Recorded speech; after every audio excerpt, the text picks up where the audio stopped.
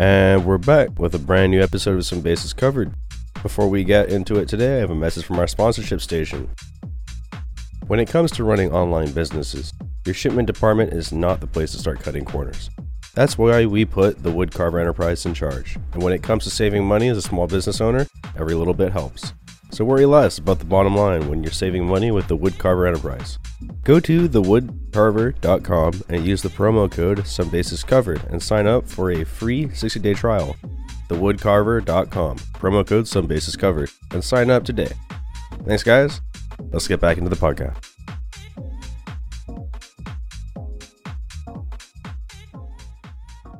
Hello, this is Stone G with Mind, the Autism podcast, and today we are blessed and fortunate to be with a psychologist, therapist, hypnotherapist, and I'm just going to call you Dr. Alink, and share a little bit about your journey, because I know that one of the reasons why I'm so excited to have this conversation with you is because you are also neurodiverse.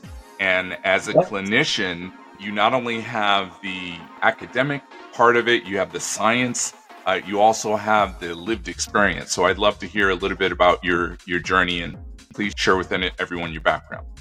All right. Thank you for welcoming me. So nice to meet you, like all over the other end of the world.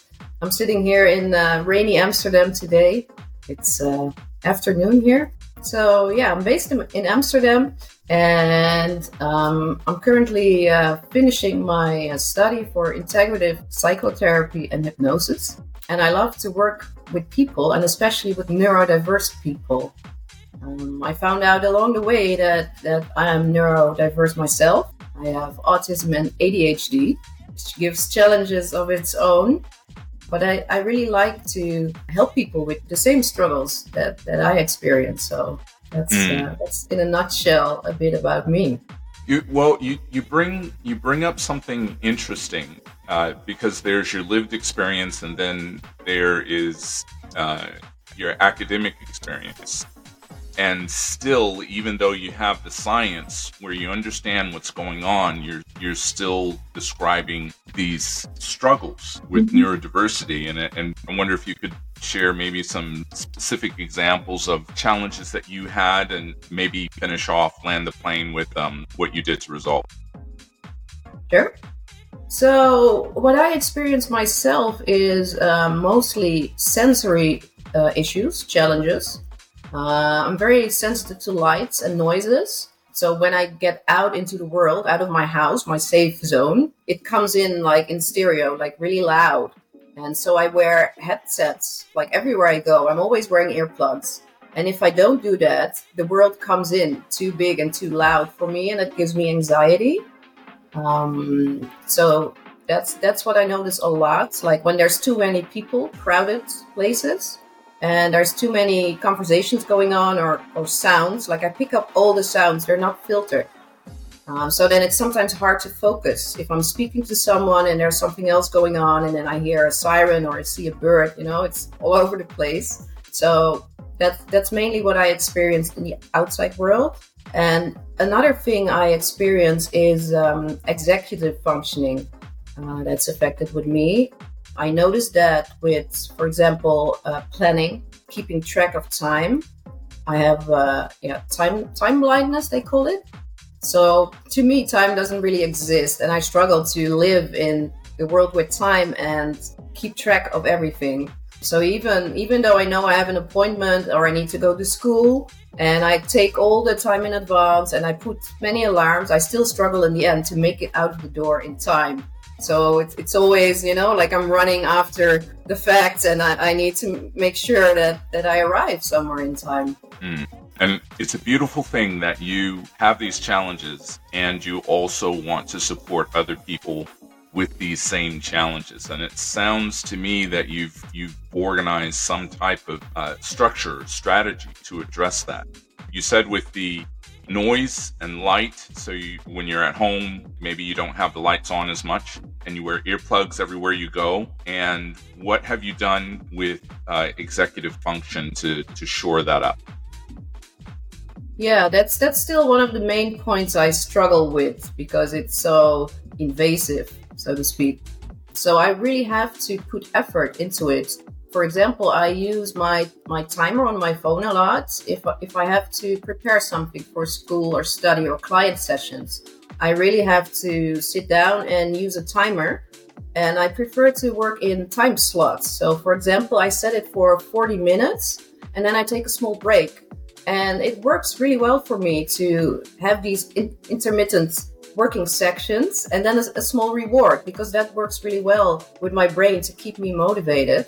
I believe there's apps for it as well, like, what's the name again? Perhaps you know the one, like Tomato, Sure. something Yeah, like that. there's two others. One is called Sensa, which is pretty good, and another one called Motion. Those seem to be the most popular ones. Well, I'm also curious about. I want to shift the conversation a little bit, and maybe if we could just look at autism itself. I know for me, when my doctor suggested that I'm autistic, I had heard of it, but I didn't know what it was. And maybe you can share as a clinician, if you could share from a clinical perspective, what is autism? That's a really good question because autism is hard to put in one box, because it's so diverse and they call it a spectrum, and it plays out differently for every single individual. So you can have one person with autism and another one, and they can be completely different in their expressions. So how I would describe it is that it's a neurological condition. It's something that's actually in the brain and in the nervous system. And these people are much more sensitive. And these sensitivities play out in different realms. So one person struggles more with like the sensory effect or with the tactile effects, that they don't like touch or hugs. Another person struggles really badly with executive functioning, with anxiety, with depression. So it's hard to capture it under one explanation. It's very complex, and that makes it really interesting. So I think it's important to look at every person as an individual and see how their sensitivities play out. And there's an interesting concept of a psychologist, Dr. Dabrowski. Have you heard of him? Not as of yet. Okay, so what he did at the time, he developed a concept and he called it overexcitabilities. And it sounds very similar to autism. And what he did is measure specific realms where the sensitivity can play out. And for example, you have it in the motor realm. Like a lot of people struggle with their movements, with their coordination, with balance, dropping things. And then there's the sensory realm, like with all the senses, the data that comes in. And in all these realms, people with autism are much more sensitive than neurotypicals. So I like to see it that way, through the lens of overexcitabilities and sensitivities. Yeah, I'll just for our listeners, I'll let me see if I can distill all that, because that's as you said, it's broad. And one of the challenges is that sometimes, in particular, neurotypical people or people who are engaged in ableism will say autism is X or autism is Y, and it isn't a monolith. It's not just this one. It's quite broad. But let's try to encapsulate it. The way I usually encapsulate it for my clients is that it is a difference in neurology from the way neurotypical people might relate to the world. And one of the common elements with autism is that our senses tend to be 40% more active than neurotypical people, so we feel a lot more. That's one way of describing it, and I think that would you say that's fair? That's a fair way of encapsulating what you shared? Definitely. I like how you actually gave like a fact or a number with it. That works well with people with autism, to have a clear logical or scientific cue, like 40% more sensory intensity or input. I like that. And I also heard the term intense worldview one time. I read it somewhere, or I heard it. I think that also is a nice way to put it, that everything comes in more intense and is experienced more intense. regarding my lived experience, I always knew that I was different, and I didn't quite know why. I thought it was because I'm a beautiful chocolate man, or maybe it was because I'm so tall, or these. But it was none of those. I'm being tongue in cheek with that. But we know, and there are a few. There's some peer-reviewed literature that has demonstrated that neurotypical people tend to be marginalized immediately. There was a study where they took several neurotypical people and they took one neurodiverse person, and without fail, all of the neurotypical people marginalized the neurodiverse person. Then they reversed the study, and the neurodiverse, so it was a group of neurodiverse people and a neurotypical person, and the neurotypical person self-selected out, whereas the neurodiverse people, they were fine. They were interacting, they were communicating. So there's a myth that neurodiverse people have an issue with communication. No, we don't have an issue with communication. We have an issue with trauma and the marginalization that happens with neurotypical people marginalizing us or excluding us because we're different. We communicate differently. We interact differently. So I'm curious about some of your experiences in academia, especially once you became aware of your neurodiversity and working in or training in this type of area. Mm-hmm, sure.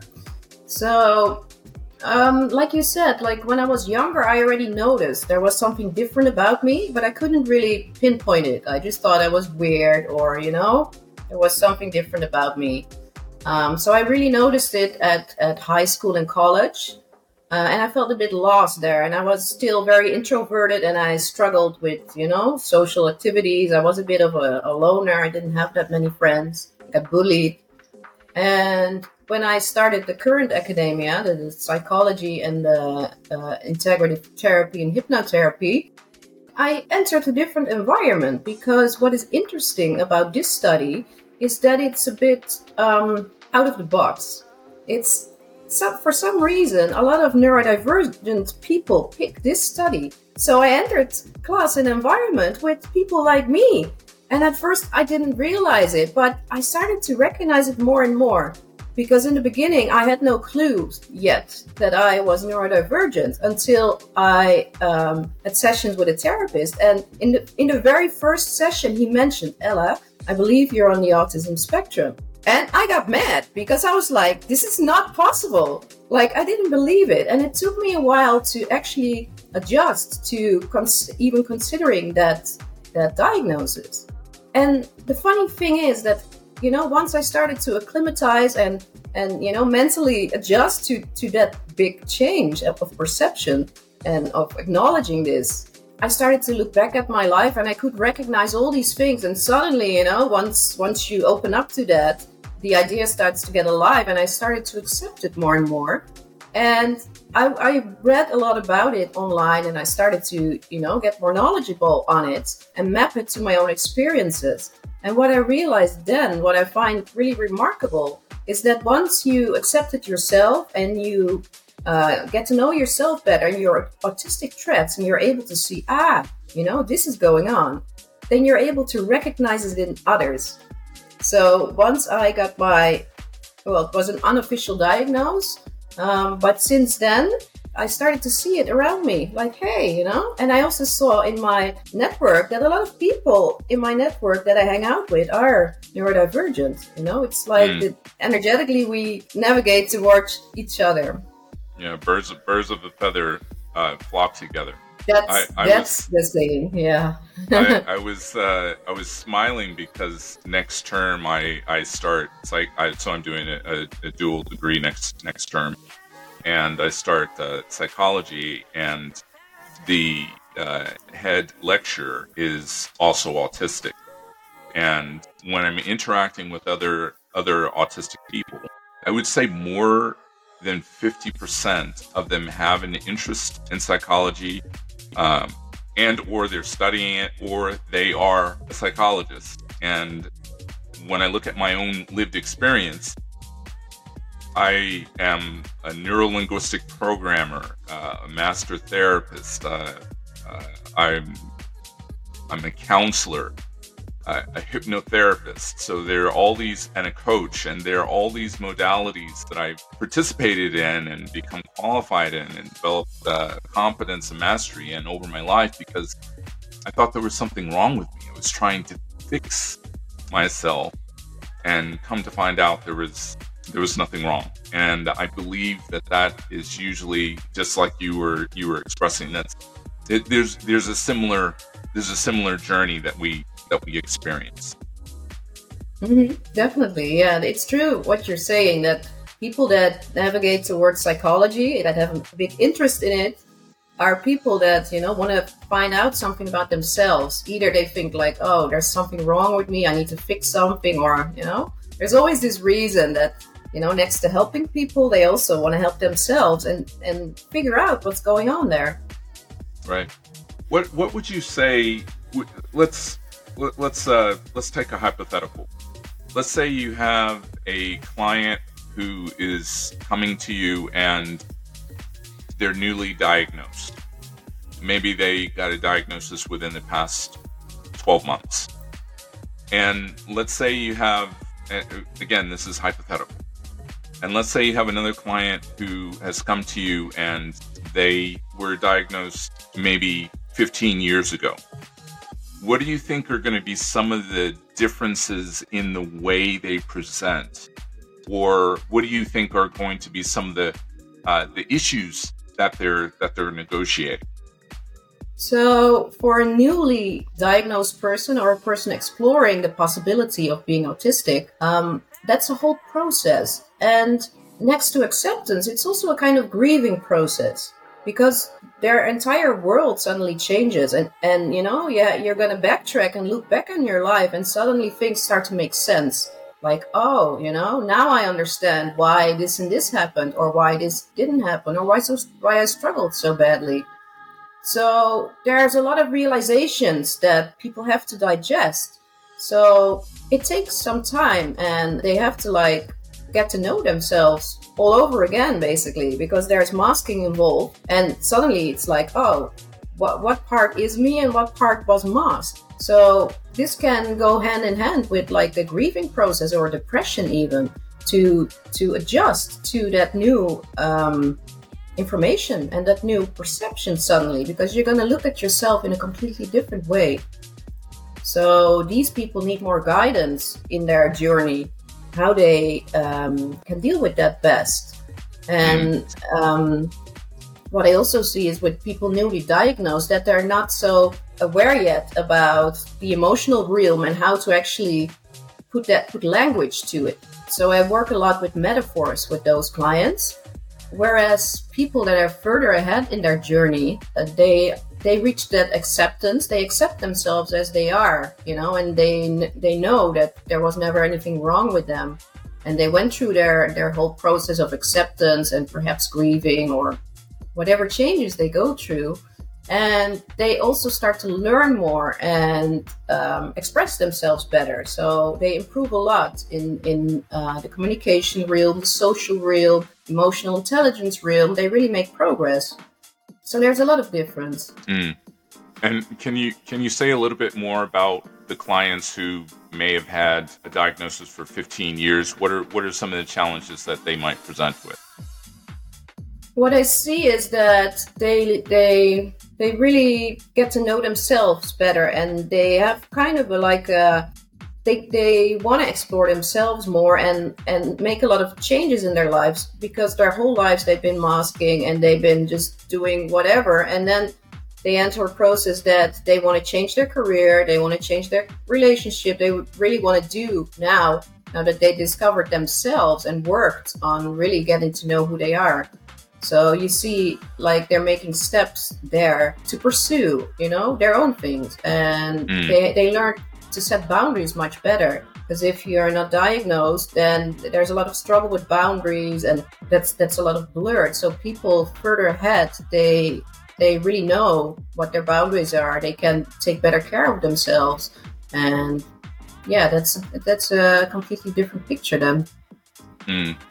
Something I've noticed with people who may have got a diagnosis as a child is sometimes they get the diagnosis, but then they will ignore it.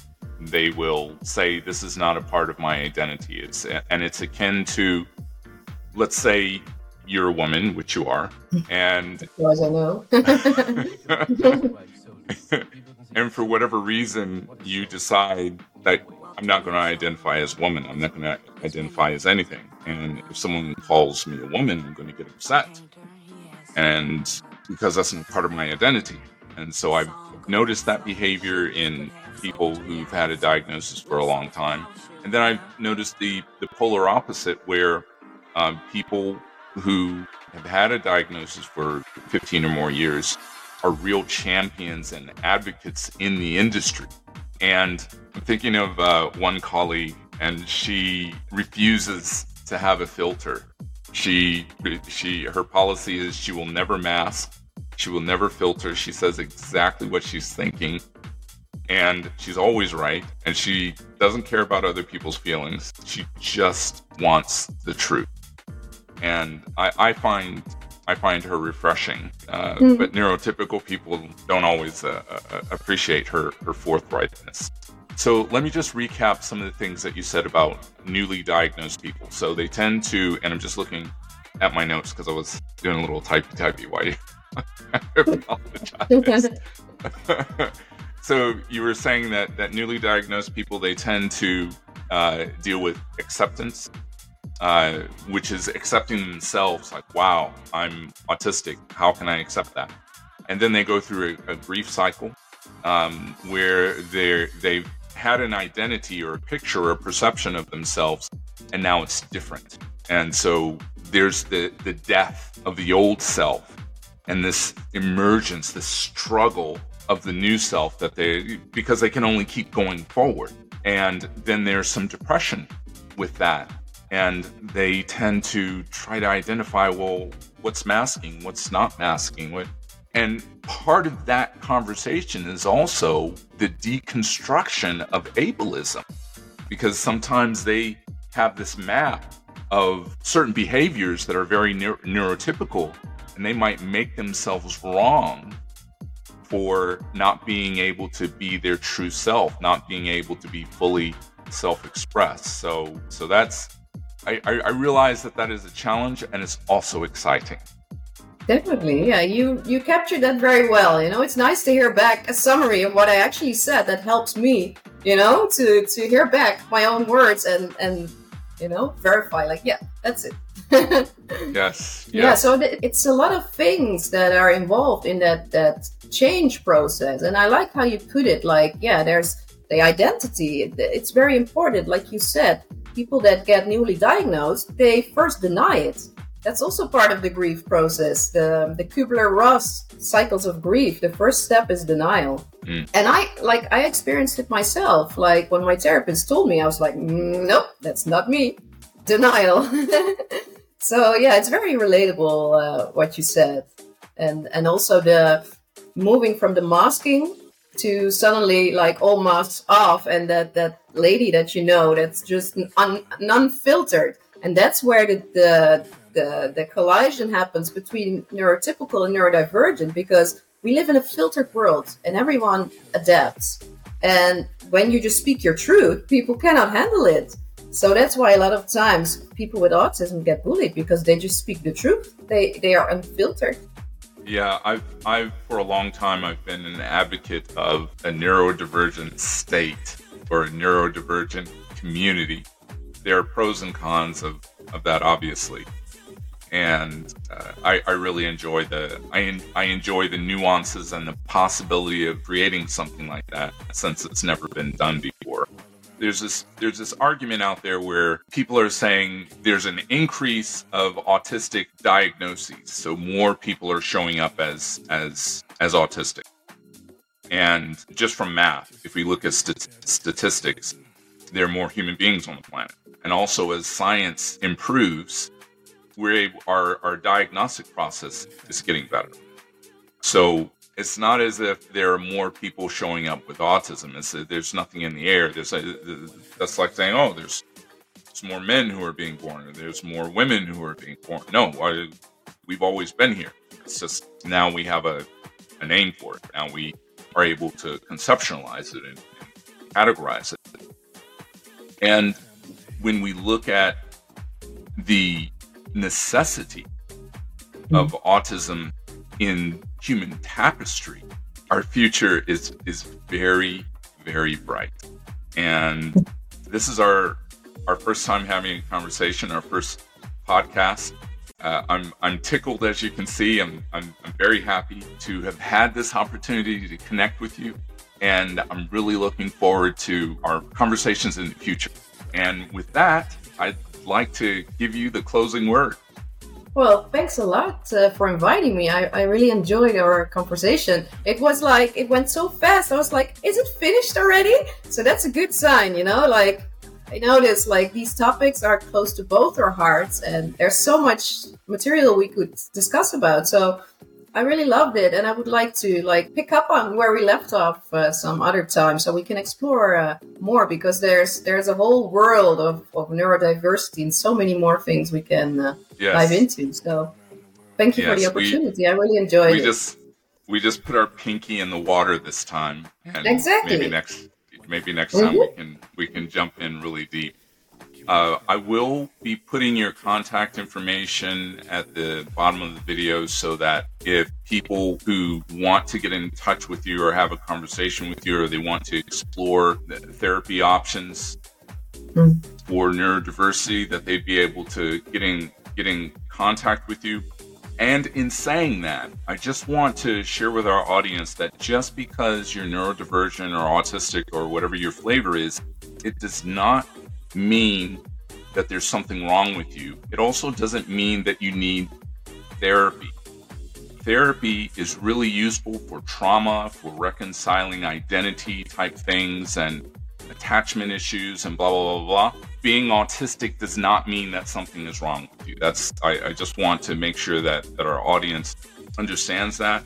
Contact a therapist and make sure that they're culturally competent, and make sure that they have a practice that is neurodivergent informed. All right, let's wrap it up for today, guys. Thank you for listening, and don't forget to hit the follow button.